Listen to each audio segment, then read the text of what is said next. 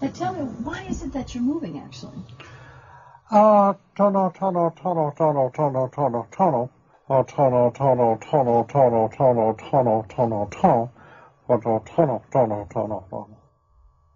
Is it because the kids have grown and the house is getting too big, or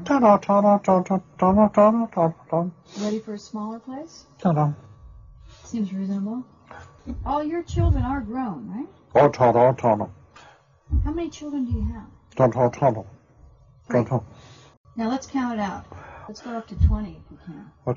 1, 2, 3, 4, 5, 6, 7, 8, 9, 10, 11, 12, 13, 14. Hello, and welcome to another episode of What's the Matter, a podcast where we discuss all things neuroscience. I'm your host, Mrigank Shale. Today, we discuss the phenomenon of speech. So let's get started. Testing, 1, 2, 3. Okay, here we go.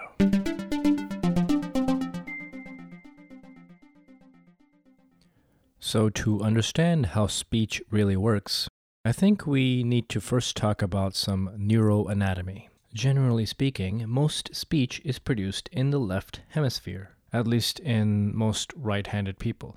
And even if you're not right-handed, chances are that your speech is still dominated in your left hemisphere. Now, in order for the brain to function, it needs oxygen, nutrients, and that is supplied by the blood. So, let's talk about the brain's circulation. One of the main arteries in the brain responsible for providing this oxygen is the middle cerebral artery. And since we are talking about the left hemisphere, we will just talk about the left middle cerebral artery, or the left MCA. Now, the left MCA has a superior division,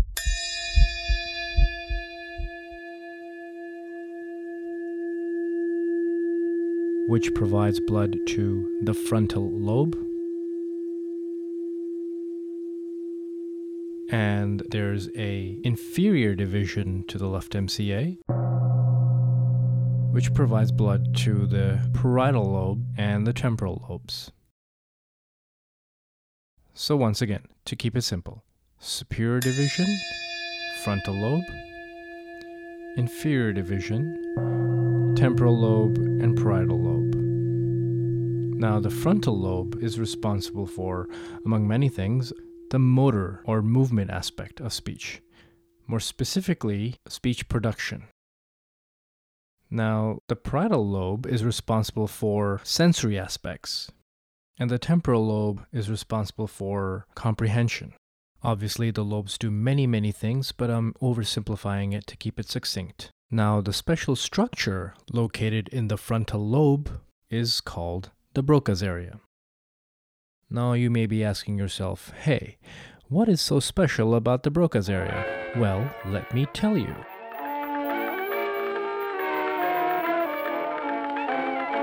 Loss of speech, chronic softening, and parietal destruction of the anterior left lobe of the brain.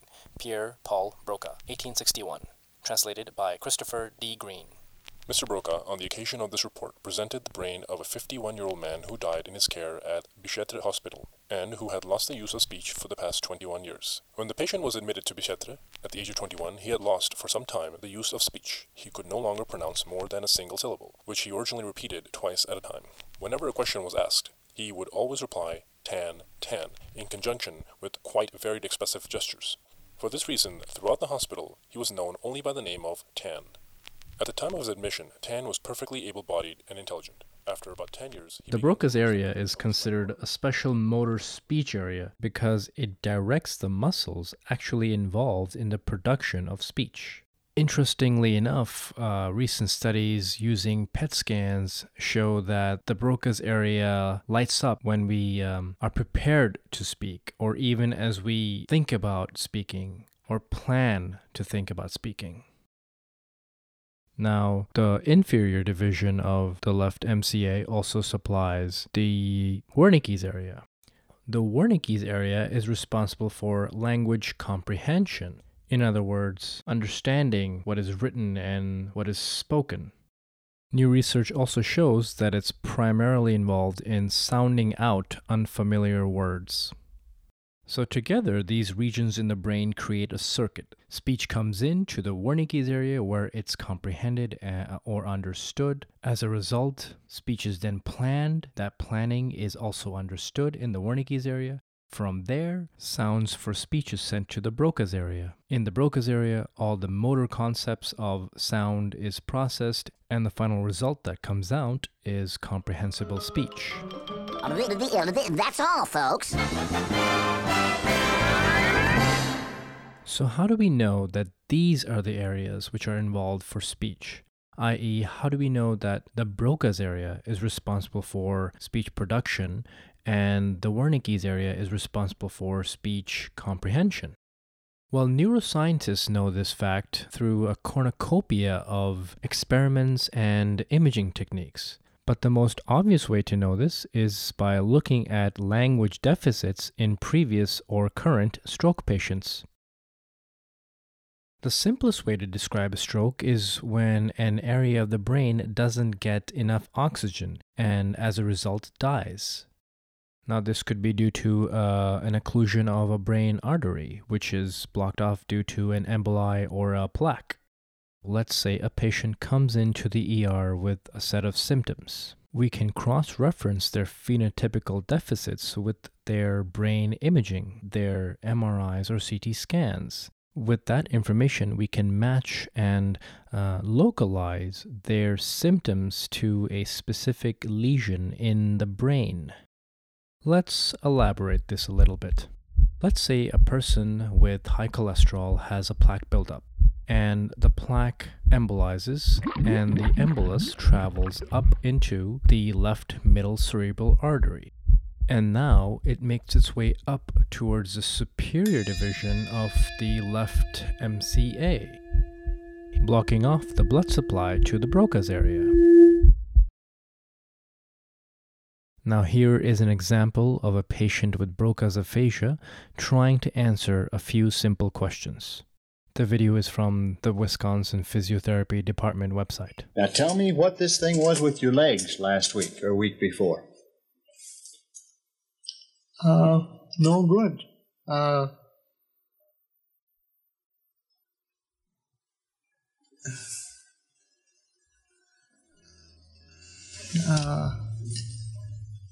Ache. You can really see And that the patient is frustrated. He is trying to search for the words. He's looking at his knee, he's looking at the doctor, he's looking around the room, searching for the word, hoping that it would just materialize out of thin air and pop into his mouth, but it's not coming.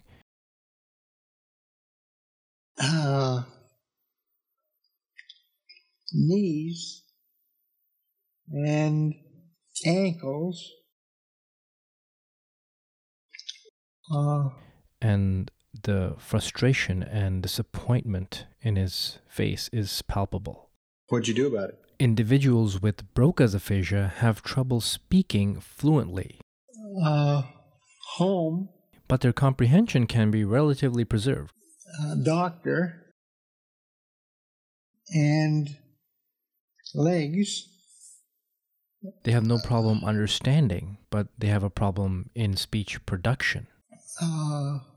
Usually, their sentences are limited to just a couple of simple words. This type of aphasia is also known as non-fluent or expressive aphasia. Oh boy. Yeah. Don't know. Now, what will happen if the clot goes into the inferior division of the left MCA? Well, it will block off the blood supply to the Wernicke's area.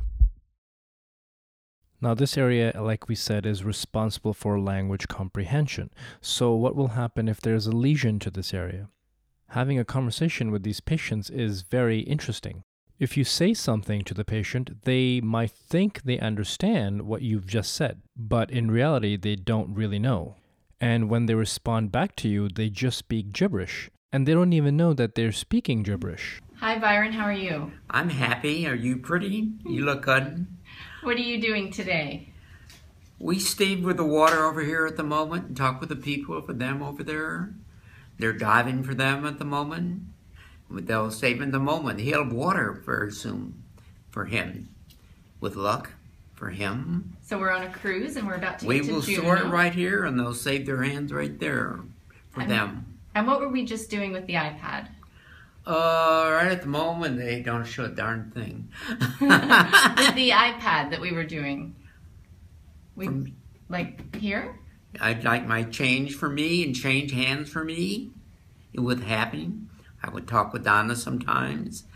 We're out with them. Other people are working with them. I'm very happy with them. And happy when I play golf and hit other trees.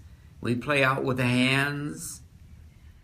So they'll just take unrelated words, put them together, and create a sentence. This is what's known as a word salad. It's completely fluent, but it's nonsensical. More to saying. All right. Thank you very much. Thank you very much. I appreciate it, and I hope the world lasts for you. Have a good day. At most times, aphasias will improve on their own, but there are certain times when they persist, and if the speech isn't improving, patients can opt out for speech and language therapy. So what is speech and language therapy? Speech and language therapy aims to help you communicate to the best of your ability. It helps restore as much of your speech and language as possible. And finally, it helps find patients alternative ways for communicating. There are over-the-counter medications that aphasia patients can take. Some new ones are being researched and developed as we speak. No pun intended. And finally, there's transcranial magnetic stimulation, where an electromagnet placed on the scalp is stimulated for a short time using an electric current to stimulate parts of the brain which are affected in aphasia, for example, Broca's or Wernicke's. Now, there is a caveat in this. So far, we have only been talking about the localization of speech in the brain, i.e. the Broca's area or the Wernicke's area, but new research has shown that in many different individual patients, language production and language comprehension areas are found in different areas of the brain, close to the Broca's or the Wernicke's, but not exactly localized in that region. Further experimentation and research is still ongoing, and we hope to find out more about it in the future.